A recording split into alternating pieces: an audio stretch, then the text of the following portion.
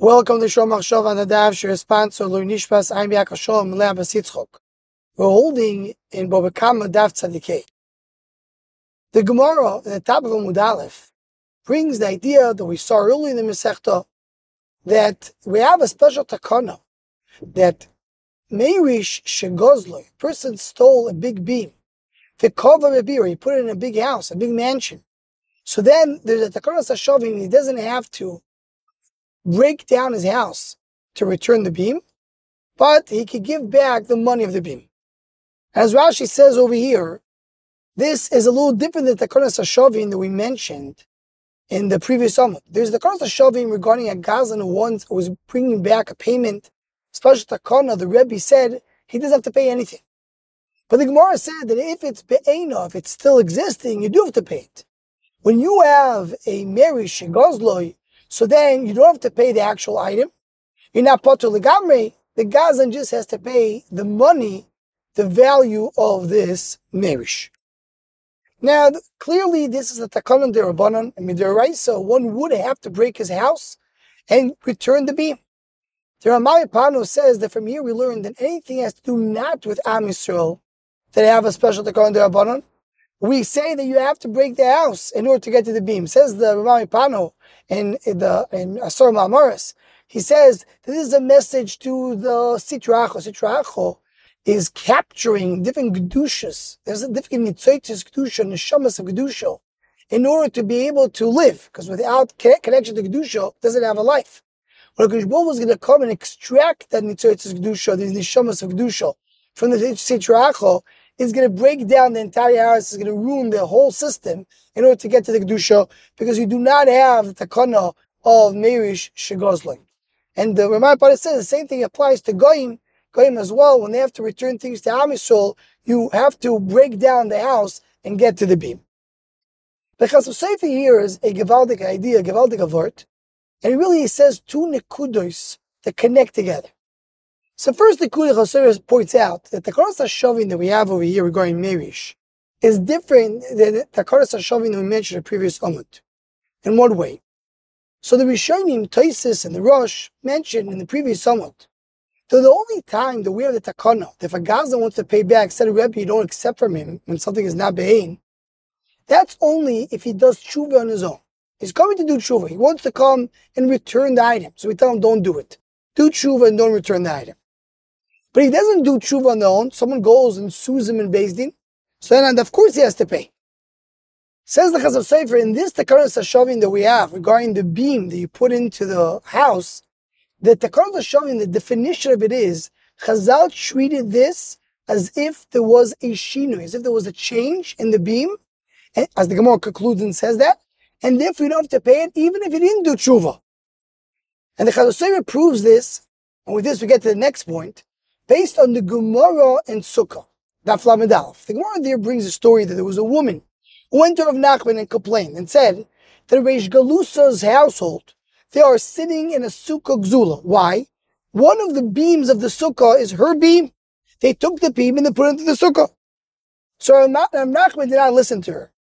So the Yisha came and said, I don't understand. How the daughter of Avraham Avinu, who had 318 slaves, as it says, when Avraham Avinu went and ran to save Lot, it says he wanted 318 slaves. And you're not listening to me? So said Rav Nachar, Payazu, she's a kvetcher, just give her money. And it's clear there in the Gemara, the case of the beam in the sukkah is the same idea of the case of the beam in the house. Says the Chasam Soffer, by the sukkah, nobody came to do tshuva. Nobody was doing tshuva and wanted to return the money of the beam. The woman came to complain. See, if you hold that the Takanas Hashavim works only when someone does tshuva, why should it work by the beam? You see from here, the beam has a different definition.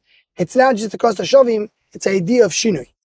So this is one nikuda you see from the Gemara over there. The second nikuda says the Chasam Soffer very gishbak. What's the pshat in the Isha saying, I'm the daughter of Avraham Avinu who had 318 slaves? Explains the Chasam Soffer that the daisa, we're based on the news date of the Chasam Soffer. What is the source of the Gemara? Do we say Takanas Hashavim, we say when it's too difficult, you don't have to pay back. It says the source is from Avraham Avinu in the story with when he came to save Lot. Because there it says that they wanted to give him the money. He wanted to give him all what he captured. Avraham Avinu said, "Teli sanefesh v'arichush kach lach." I don't want the money, just give me the people.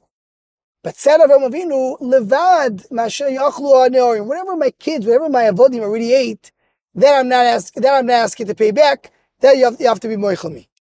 Says the Gemara in Chulin. From here you see how hard it is to give back what you already took. If Avraham Avinu did not want to take anything, he also asked that whatever the kids, whatever his neorim already ate, please, I don't want to have to pay that back. That shows how difficult it is to after someone ate something and used something, to be able to pay it back. Now, if this is the source that from here you learn that you don't pay back something which is difficult to pay, the shaila is, what is the definition of difficult? As difficult means that it's a lot of money, or difficult means for each individual it's difficult. Says the Chasam Soffer, it really depends on the pshat. When it says that Avraham Avinu went out with 318 slaves, what does it mean? Does it mean literally 318 slaves? I mean, there was a lot of people. So Avraham Avinu says I have to pay for whatever 318 people ate. It's going to be too expensive. It's too much. But Rashi and Chumash explains that 318 is not 318 people. It's only one person. It's Eliezer and Avram. Eliezer's gematria, numeric value of Eliezer is 318.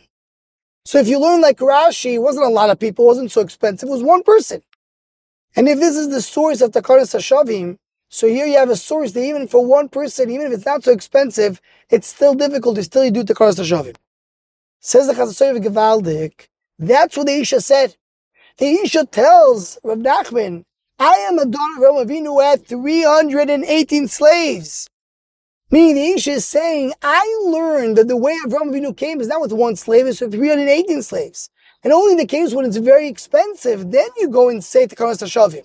You can't learn when it's not expensive. We're talking here about a sukkah. A sukkah is not expensive, it's not like a house. So there you should not say Takanas Hashavim. Says Rav Nachman, Payezu, she's a kvetcher. That's not true, she's learning wrong. 318 doesn't mean the number 318. 318 means Eliezer only. It was only one person. You see, even for a minimal amount, you do Takanas Hashavim, and Mimele also by a sukkah, I'll do Takanas Hashavim. So the Chasam Soffer learns two nekudos for this Gemara.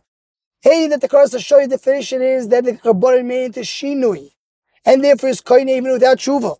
And the second point is Takanas Hashavim is even for a minimal amount. If the nechasim are already not here, not available, and someone has to come and break something to get the nechasim, so then we say Takanas Hashavim, even in a case of a sukkah, which is now worth a lot.